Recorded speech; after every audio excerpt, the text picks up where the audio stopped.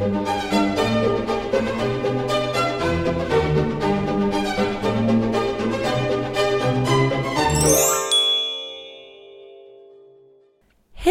och välkomna till Kungligt med Jenny Alexandersson och Sara Ericsson. Innan vi spelade in podden här så konstaterade både jag och Jenny att det inte är ett så uppåtlyftande väder ute, så det är tur vi får spela in podden i alla fall. Ja, men jag sitter och ser ut över ett Stockholm. Jag sitter på 13:e våningen på jobbet.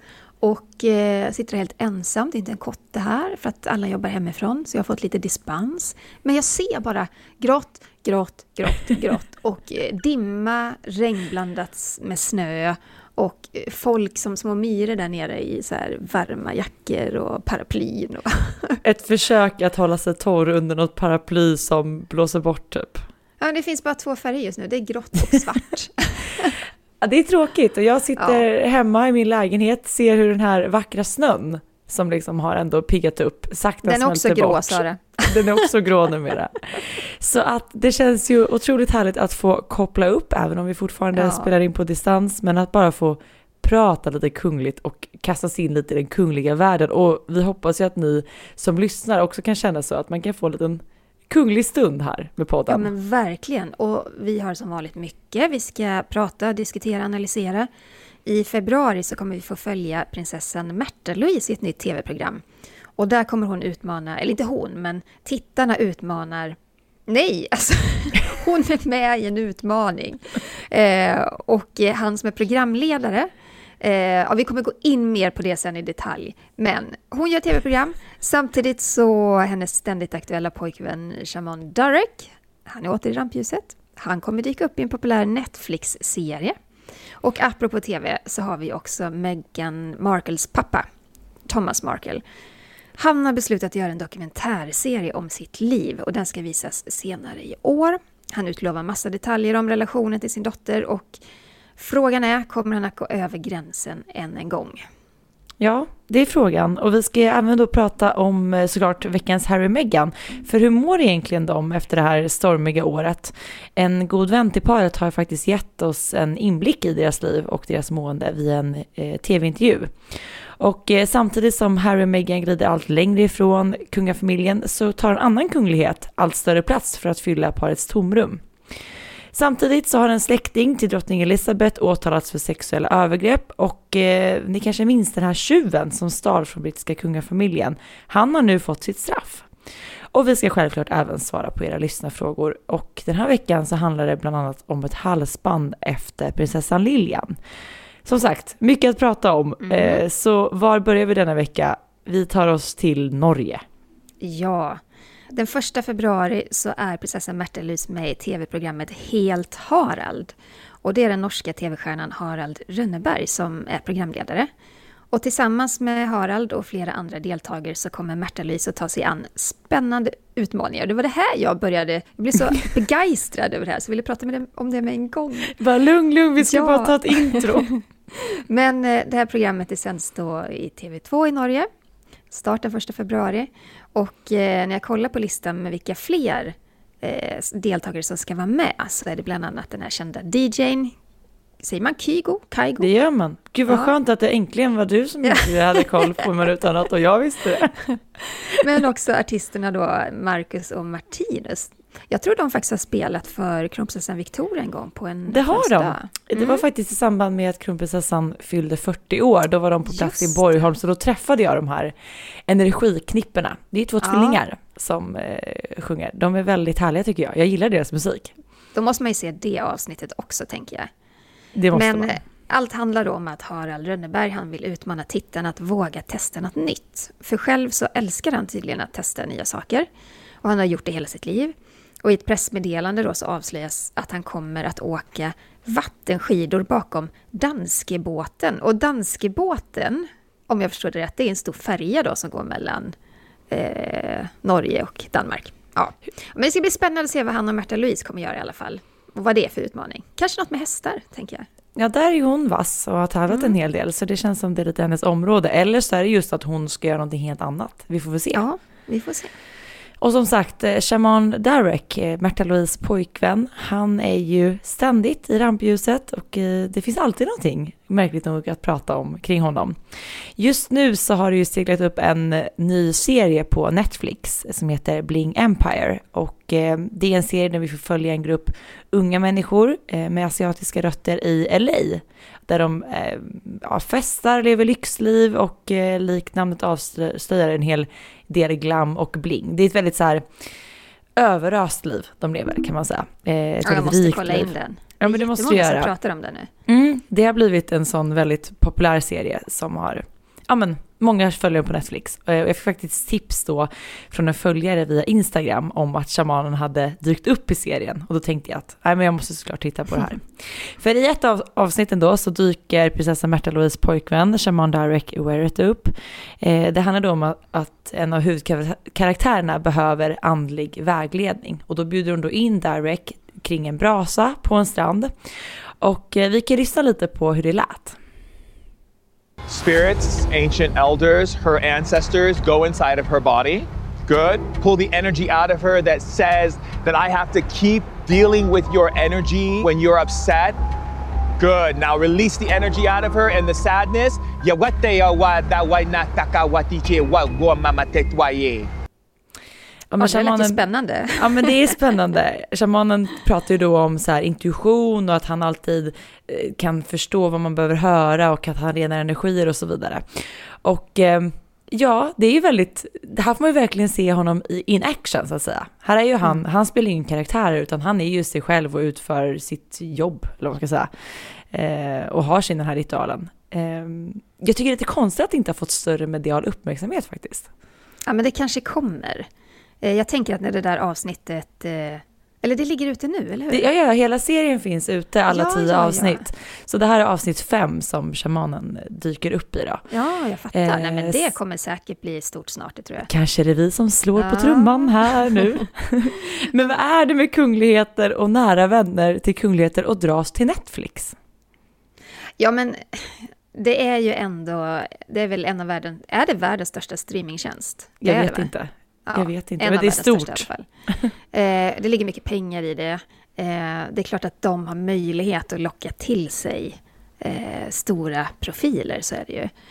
Men du är rätt, det är jättemånga kungligheter och deras innersta krets som håller på med det här. Vi kan ju också nämna att Omid Scobie som skrev den här biografin om Harry och Meghan, han har ju också ett projekt på G med Netflix. Han har ju gett lite hintar på Instagram kring detta. Men vad har vi? Vi har The Crown, vi har Harry och Meghans stora affär med Netflix, nu Shaman Durrek, Omid Scobie. Ja, alltså listan kan göras lång. Ja. Det finns ju massa dokumentärer om kungligheter också på Netflix. De är faktiskt väldigt bra, de kan vi tipsa om. Men det där med Omid Scobie, handlar det om, liksom, är det någonting som baseras på den här boken han har skrivit? Vet vi det? Ingen aning. Jag såg bara att han hade suttit i någon slags intervju. Med ett team från Netflix. Och det var ett tag sedan nu. Jag såg det på Instagram. Jag undrar ju om det kan ha någonting att göra med, det här är bara spekulationer, om Harry och Meghan planerar att göra något projekt om sig själva. I så fall kan han ju ha en roll i det. Annars är det något helt annat. Men det lär vi bli varse. För det är ju precis det du säger, det handlar ju om den här boken, Finding Freedom, som han har skrivit. Där det också då har framkommit att han kanske står paret ganska nära ändå. Och att Harry och Meghan ska kanske haft lite inflytande i den här boken. Så det är ju inte helt omöjligt om det just är någonting med Netflix där Harry och Meghan. Ja, men spännande. Vill jag ju få veta det snart. Ja. Vi kan väl stanna kvar lite i Norge och norska kungafamiljen. För den 17 januari då firade norska kungaparet Harald och drottning Sonja 30 år som Norges kungapar. Och vi lyssnar lite på en hälsning som de spelade in. Idag føler vi en stor takknemlighet. Idag är det 30 år sedan min far kong Olav gick bort och vi blev landets kongepar. Vi önskar att tacka dere alla för de flotta upplevelserna vi har delt i løpet av disse årene. Vi vill också gärna tacka för den varme mottagelsen vi har fått och den vi får över hela landet. Kul att få se dem tillsammans, även om det fortsatt då bara är digitalt och digitala forum som gäller. Men fin hälsning till norska folket. Verkligen. Nu mina kära lyssnare och vänner, det är dags för veckans Harry och Meghan.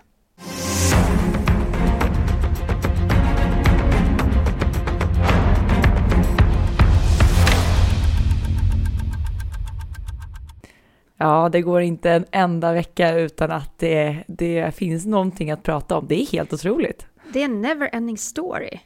Och det är ju så här, det är inte bara Märtha och Shamanen som är de enda som är med i tv nu. Meghan Markles pappa, Thomas Markle, han meddelade nyss att han gör en dokumentärserie om sitt liv. Och den kommer att visas senare i år i USA om jag förstår rätt. Och den här serien ska ju handla om hans liv, hans arbete inom tv-industrin, men kanske framförallt om relationen till sin dotter Meghan. Han säger att han kommer visa upp hemmavideofilmer, säger man så? Videofilmer han har tagit när hon var liten. Och tidigare opublicerade bilder då på dottern när hon växte upp. De har aldrig visats tidigare som sagt. Men Thomas relation till Meghan är ju minst sagt infekterad. Meghan bodde tillsammans med sin pappa när hon var mellan 11 och 18 år. Och han hävdar att han betalade för hennes skolgång. Han betalade tiden hon gick på college. Men att den här relationen slog sönder och samman i samband med bröllopet med prins Harry 2018 och allt som hände runt omkring det. Han var också tvungen att genomgå en hjärtoperation där innan bröllopet. Och han har ju faktiskt aldrig träffat sitt barnbarn Archie. Nej, det är ju väldigt, vi pratar ju faktiskt ofta om det här och det är ju väldigt sorgligt hela situationen. Men man ska heller inte förglömma att Thomas Markle har ju bidragit en hel del själv till den här situationen.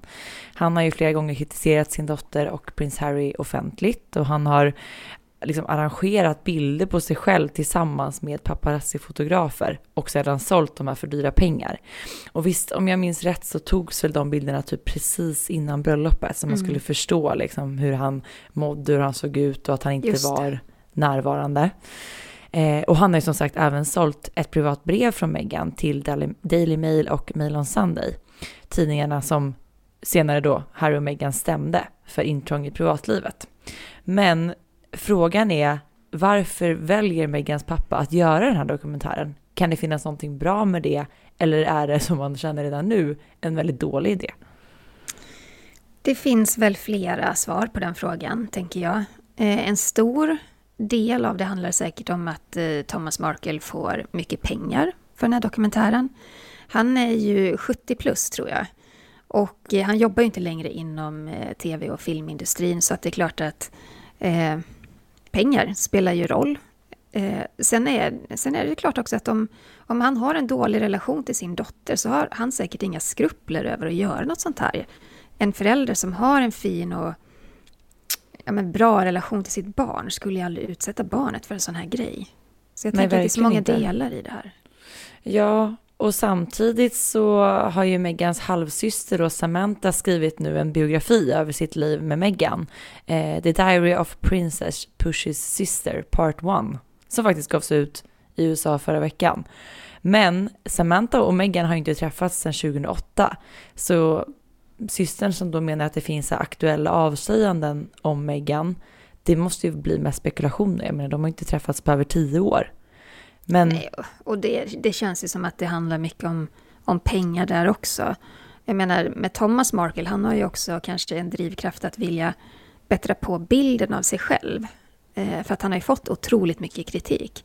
Men med Samantha som då inte har någon relation med sin syster och var så länge sedan han träffades så... Jag vet inte, jag blir bara cynisk när jag ser det och hör det. Ja, men troligt och tragiskt nog så handlar det ju säkerligen om stora summor pengar såklart. För varför ska man annars då vilja sätta sig själv i det här rampljuset och riva upp den här samma story om och om igen, tänker jag. Nej men verkligen. För att och det ska också säga, alltså lite försiktighet tänker man väl också att till exempel Thomas Markle med tanke på vad som har hänt nu med den här stämningen gentemot de här 3 brittiska tabloiderna. Jo, men för han har ju också klagat på att rättegången skjuts upp hela tiden och säger att han har ju problem med hjärtat och han kanske inte lever till hösten. Och han kommer ju med sådana argument hela tiden så han vill ju att rättegången ska ske nu. Men han har ju uppenbarligen då ork och tid för att skapa den här dokumentären. Och då sätter han sig, som du säger, återigen i något slags rampljus. För det är också så att jag tror det var i tisdags, så var det började i tisdags, så var det en 2 dagar lång genomgång inför rättegången i London. Så Meghans juridiska team, de var ju på plats i rättssalen. Och det handlar ju om den här stämningen då mot Associated Newspaper. Det hon har gjort är att hon har ju stämt tidningen för brott mot upphovsrätten, intrång i privatlivet, och också att hon menar att förlaget har brutit mot dataskyddslagen, GDPR. Och allt kokas ner i det här brevet som Meghan skrev till sin pappa i augusti 2018 inför bröllopet, och som han sen då lät tidningarna publicera, och det blev ett ramaskri kring det. Och där är det väl också så att när den här stämningen, eller liksom det här raballet drog igång, så trodde nog Meghans sida att det skulle bli en ganska så lätt match. Men där har ju då Associated Newspaper som hävdar att Meghan dock kan ha skrivit det här brevet i syfte att det skulle offentliggöras senare. Och det är väl det som blir att det blir lite ord mot ord här, om man inte riktigt vet vad det kommer få för utfall. Och som du sa så skulle ju det här fallet tagits upp nu i High Court i januari 2021, men blivit framflyttat till hösten 2021.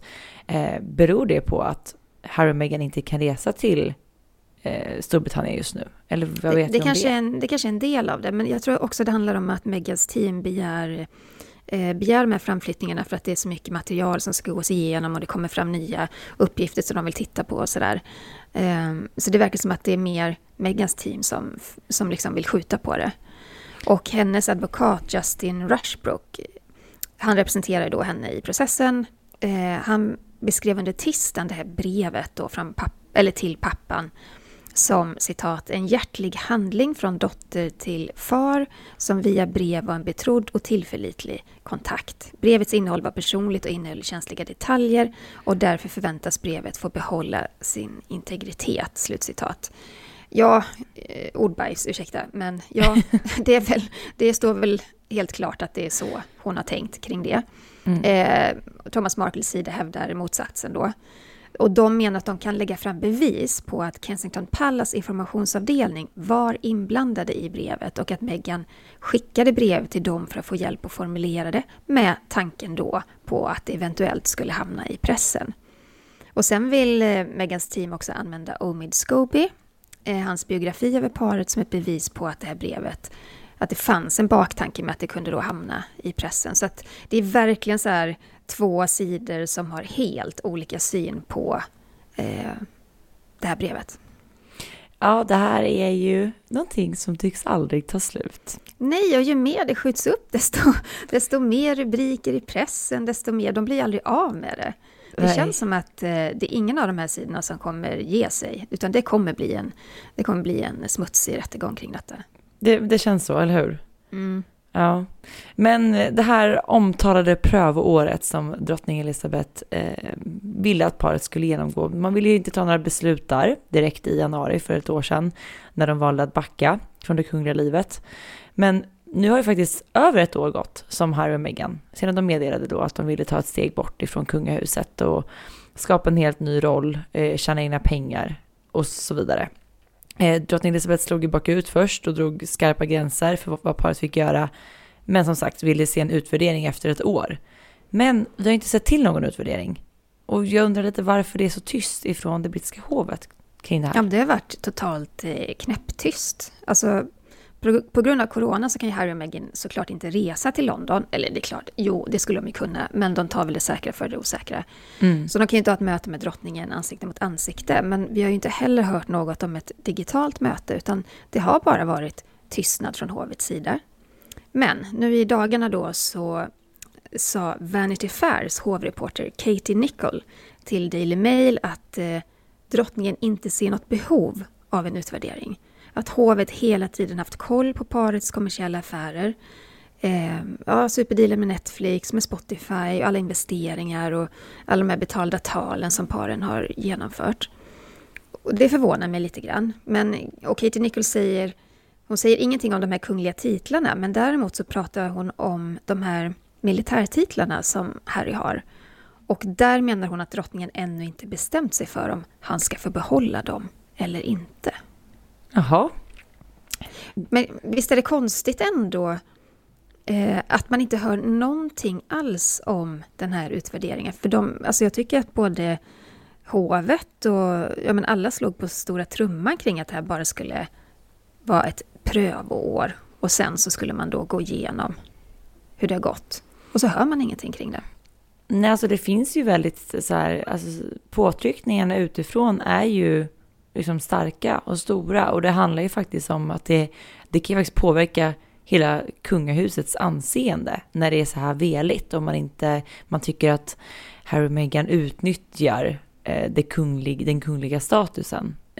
Och samtidigt i andra änden så är ju både Harry och Meghan, de pratar ju ständigt om hur trötta de är på medial bevakning och så vidare. Och så länge det råder sådana här oklarheter och att de samtidigt också tjänar mångmiljoner i kronans namn, så kommer det ju att spekuleras, skrivas och ifrågasättas.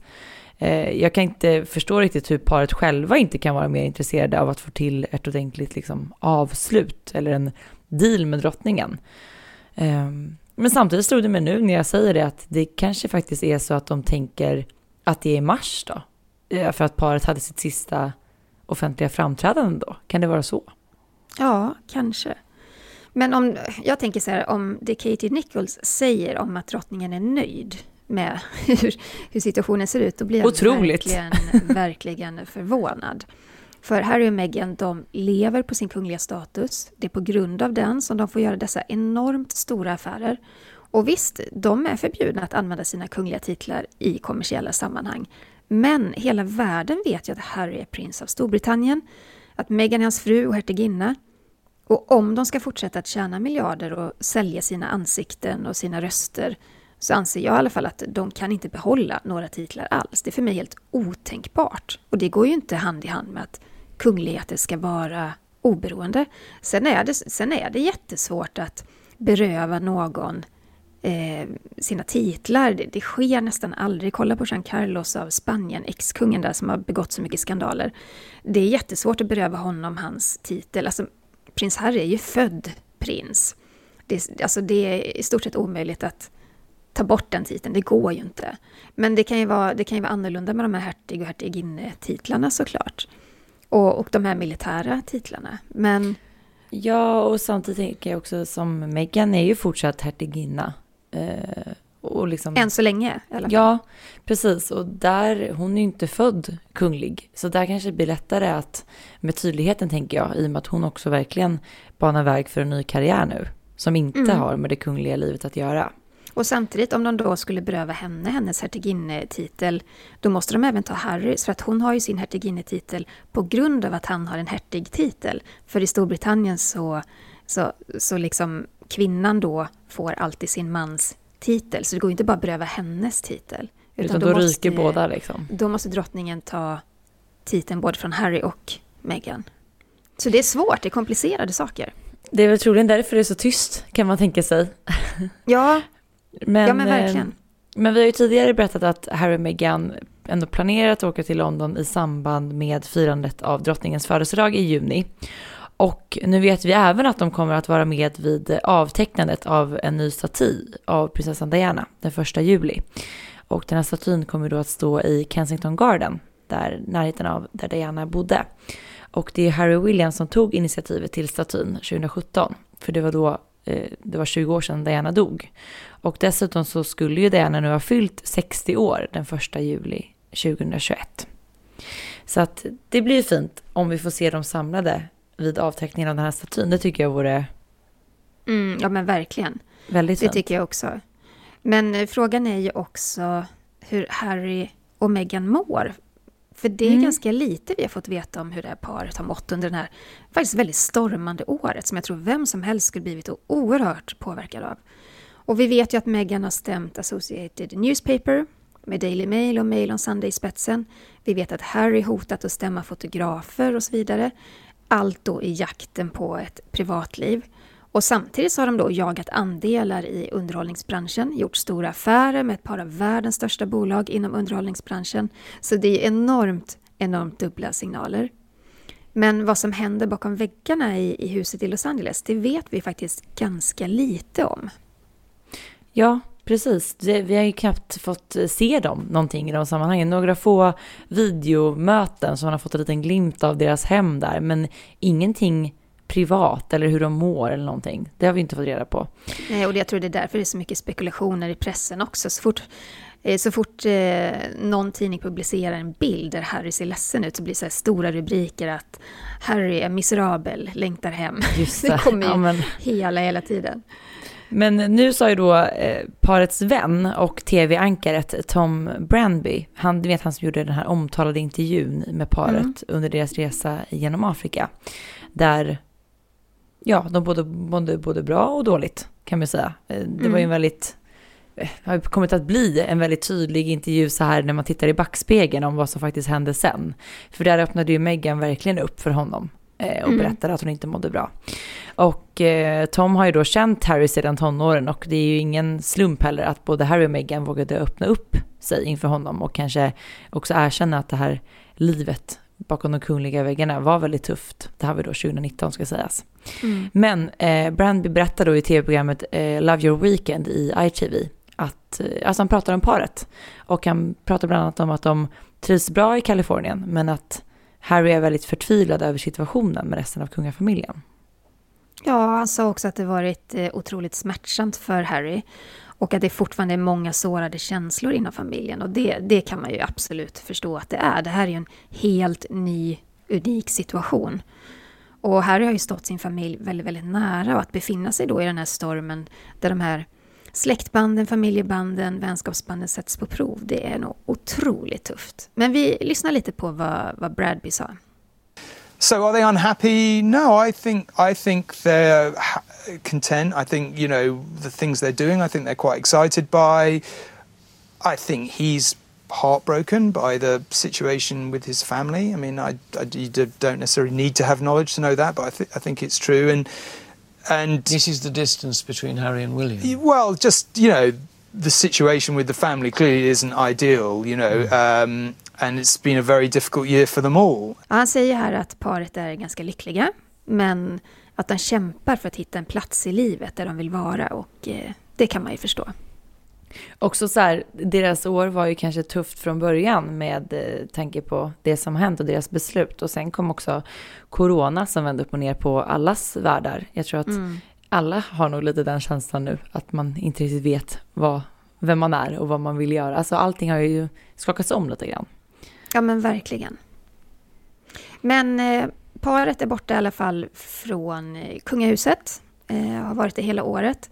Och samtidigt så har vi kanske fått se lite mer av grevinnan Sophie. Hon är ju gift med prins Edward, den Elisabeths yngste son. Och hon verkar vara en helt fantastisk kvinna. Och det ryktas då att hon ska fylla tomrummet lite grann efter Meghan. Och det man har sett av henne tycker jag är så himla positivt. Hon verkar ju väldigt sådär ödmjuk och lojal och men diskret också. Och hon är tydligen väldigt uppskattad av både kungafamiljen och britterna. Det tycker jag man ser ofta när man ser henne i kungliga sammanhang. Det känns som att drottning Elizabeth har ett väldigt gott öga för henne. Och vi har ju sett henne flera gånger i Sverige. För Edward och Sophie har ju varit på flera av de kungliga bröllopen här. Representanterna kan man säga för den brittiska kungafamiljen. Ja, de skickas ofta på bröllop och stora bemärkelsedagar utomlands. Men det kanske också säger ganska mycket om de två som par, tänker jag. Att det är just de som åker på den typen av uppdrag. Att de är väldigt, kanske ödmjuka, lite nere på jorden. Sociala. Ja, precis. Ja, det är också. Det kan vara en bra grej om man går framförallt på bröllop. Men det finns ju svarta får i drottning Elisabeths familj. Och att det gör. Utökade släkt. En story som jag ramlade på igår är faktiskt jättehemsk. Drottning Elisabeths släkting. Och var med mig nu. Han är alltså great nephew. Oj. Jag vet inte riktigt hur jag ska översätta det. Men nephew är ju brorson och great. Det måste ju vara... Här får ni lyssnare gärna gripa in och alltså det är oss. 2 led uppåt. 2 led. Eller neråt. Neråt blir det ju. Uppåt är svårt. Ja, för Simon Bowes Lyon, han är 34 år. Så det blir definitivt neråt. Sa jag. Men Han misstänks för att ha försökt våldta en kvinna i 20-årsåldern. Och hon var gäst på en stor smokingmiddag på Simons släkts slott, Glamis Castle i Skottland. Och det är samma slott som drottning Elisabeths mamma växte upp på. Och där prinsessan Margaret föddes. Men sent på natten när festen var slut och gästerna hade gått till sina sovrum så knackade han på den här kvinnans dörr. Och han sa vem han var och att det var viktigt, så den här kvinnan trodde att något allvarligt hade hänt och gick upp och öppnade.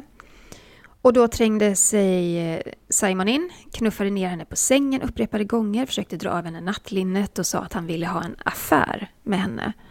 Och hon försökte fly, hon försökte springa in i badrummet, men han hindrade henne från att stänga dörren och då försökte hon fly ut ur rummet och ropa på hjälp. Och till slut fick hon på något sätt ut honom från rummet. Och tidigt på morgonen då nästa dag så i stort sett flydde hon från slottet och hon gjorde en polisanmälan. Oj. Ja, verkligen. Och Simon Bowes-Lyon, han är Earl of Strathmore and Kinghorn och han fick även titeln Lord Glamis när hans far dog 2016.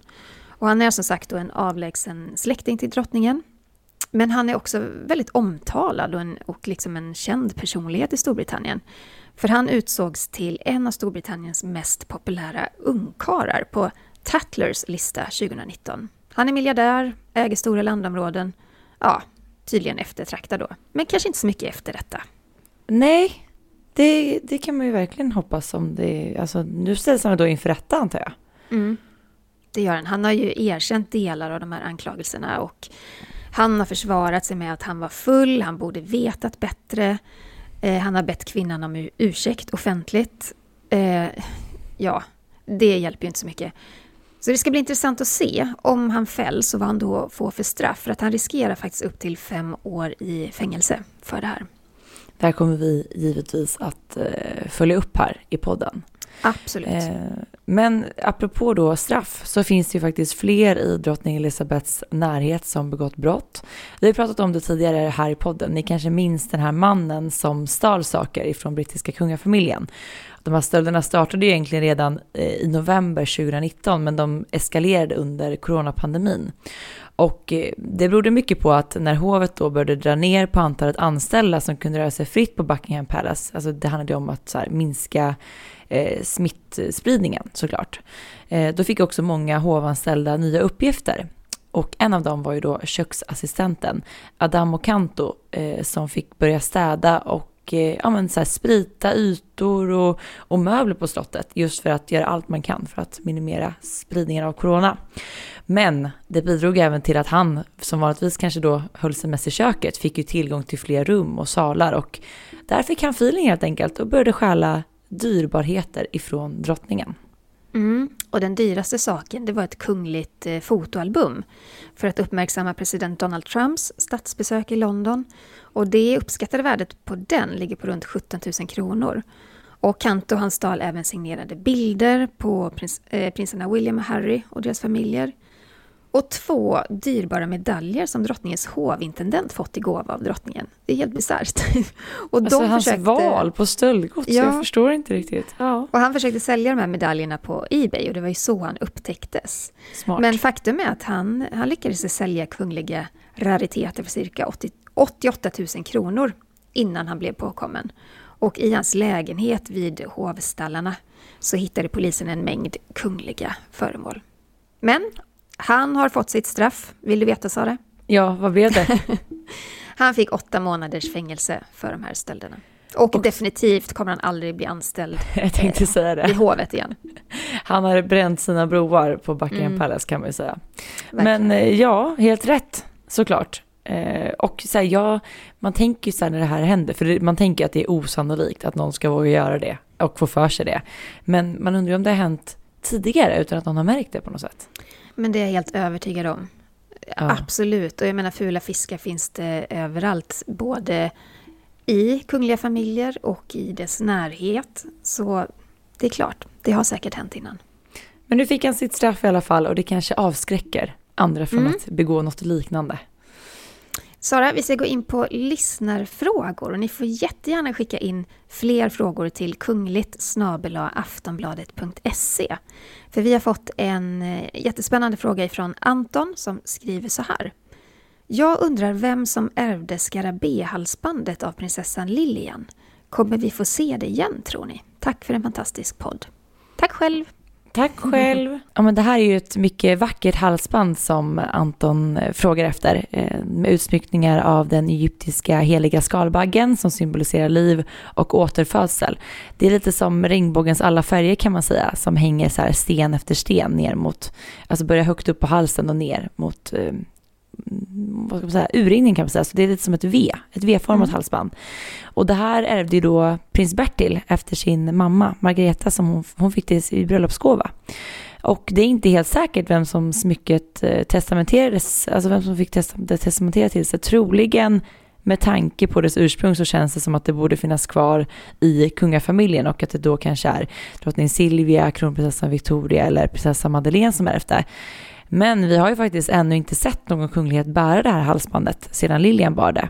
Och det ska ju också sägas att Lilians kusinbarn och guddotter ärvde ju en hel del efter Lilian och även några smycken. Men med tanke på att det har funnits inom kungafamiljen tidigare så känns det som att det finns kvar där. Vad tror du, Jenny? Jo, jag har ju sett testamentet eller läst testamentet efter prinsessan Lilian. Och där är det ju så här specificerat då saker till olika personer och det är inte alltid så detaljerat. Ibland så står det bara halsband i guld och med stenar. Alltså, så det är också svårt att utläsa från testamentet just vad det här skarabéhalsbandet tagit vägen. Precis. Men visst vore det häftigt att se det på drottning Silvia en dag, tycker jag. Absolut, och det är fint symboliskt att bära Lilians smycken tycker jag. Verkligen. Vi har fått en fråga ifrån Louise och det var en väldigt lång fråga så vi har fått korta ner den något här i podden. Hon skriver så här: Hej, tack för en bra podd. Lyssnade på ert senaste avsnitt som var inspelat innan kungaparet vaccinerades, vilket kungahuset delade med en bild och uttalande. Tacksam om ni kan analysera varför denna kovändning skedde och kungaparet gick före vaccinationskön när de tidigare sagt motsatsen. Varför gav deras presstalesperson ett oförberett icke-svar på frågan till SVT och sen meddelar kungen att han dessutom ska stanna och isoleras tills vidare på Stenhammars slott. Vilket slöseri med vaccin då? Skriver Louise. Och det verkar också som när jag läste det svaret att Louise skriver att hon är läkare så att det var ett otroligt välformulerad fråga. Det var det. Och väldigt, väldigt intressant. Och man förstår att hon har liksom insyn i just så här läkarvärlden. Hon skrev också att hon själv inte blivit vaccinerad och att många kollegor till henne inte heller har blivit det. Nej, och det är nog det som jag också tror upprör. För det finns ju två sidor av det här. Det ena är ju att på ett sätt är det inte konstigt att kungaparet får ett vaccin. Därför att kungen är Sveriges statschef. Han har ett ämbete han måste klara av. Och han får ju inte riskera att bli sjuk och inte klara av det. Det är också, som vi har sagt många gånger innan, att kungaparets uppgift och kungens uppgift är att visa vad Sverige är och vad Sverige gör. Han ska föregå med gott exempel. Och att han tar ett vaccin offentligt, det är en otroligt stark symbolhandling. Och han skrev ju även i sitt uttalande kring detta att min förhoppning är att alla som har möjlighet att vaccinera sig under dessa kommande månader väljer att göra det. Så att vi tillsammans och så snart som möjligt kan komma igenom denna svåra tid. Så det är ju en del av det och det tycker jag är en väldigt viktig del. Så på det viset blir jag inte jätteupprörd över att han tar vaccin. Den andra delen av det här tycker jag att han blir ifrågasatt för att gå före i kön. Jo, så kan man ju såklart se på det därför att det finns otroligt många inom sjukvården och många som är mycket mer utsatta än vad kungaparet någonsin kommer vara som inte har fått vaccin. Så att jag kan också en del av mig förstå kritiken, absolut. Men frågan är att här kanske man måste här får man helt enkelt ta ställning kring den här frågan själv. Jag förstår båda sidor väldigt väl, absolut. Sen vet jag att hovets informationschef Margareta Thorgren, hon sa ju också det att det här var på inrådan av kungens livmedikus, alltså kungens läkare. Det kan ju finnas saker i det här som vi inte känner till. En riskfaktor eller på något vis något som hovet inte vill offentliggöra för att det är känsligt, vad vet jag. Men det kan finnas mer i det här än vad vi vet helt enkelt. Och det här att använda 2 stycken då vaccindoser, eller 4 blir det väl då till slut, på kungen och drottningen. Kan det vara värt det, just med den här symboliska handlingen, att visa att det är någonting som alla bör göra? Alltså man får väl väga det här för och emot. Men jag förstår Louise fråga. Jag förstår kritiken. Ja, det är väl mitt svar. Ja, och sen handlar det väl också mycket, jag tänker, om just för att det här Margareta Thorngren då uttalade sig till Svensk Damtidning om just att de inte skulle gå före i någon vaccinationskö. Just det, de skulle följa myndigheternas rekommendationer. Ja. Och det kanske är just det också som då blir en liten extra törn i det här, att man först går ut med den informationen och sen sker en annan typ av handling. Ja men absolut. Men så får man också tänka att det hade också blivit märkligt. Vi ser ju runt om i Europa nu hur kungligheterna vaccineras och gör det öppet, vilket man kanske inte brukar göra, just för att visa att de gör det. Det hade också ifrågasatts motsatsen, tänker jag, om kungaparet valt att inte vaccineras eller inte gå ut med det. Så att det hade nog blivit kritik från båda hållen där då. Ja, och sen kan man ju lägga till att det är ingen annan i kungafamiljen, så vitt vi vet, som har blivit vaccinerade. Och det är väl det svaret vi har fått ifrån hovet också, att det är just kungen och drottningen. Precis. Och vi har inte fått någon information om de andra i familjen. Så de har inte gått före i någon kö eller på något vis. Det är det vi hade att säga om det, helt enkelt. Det var det vi hade att säga om det. Men tack Louise för din fråga, för att det är också viktigt att lyfta sånt här, därför att det finns en stor grupp som tycker att det är orättvist. Ja. Vi har tagit oss igenom ännu ett poddavsnitt. Det går fort när man har roligt. Glöm inte att prenumerera på Kungligt-podden. Det gör det genom att klicka på prenumerera-knappen. Då får du en notis så fort ett nytt avsnitt släpps, så du inte missar någonting. Och så får ni såklart följa oss på sociala medier. Det var jätteroligt om ni kommenterar och följer oss där. Sara, var finns du? Royalistan.se, och var hittar man dig, Jenny? På Instagram, Kungligt med Jenny. Tack snälla för att ni har lyssnat denna vecka, och så hörs vi igen nästa vecka. Hej då! Hej då!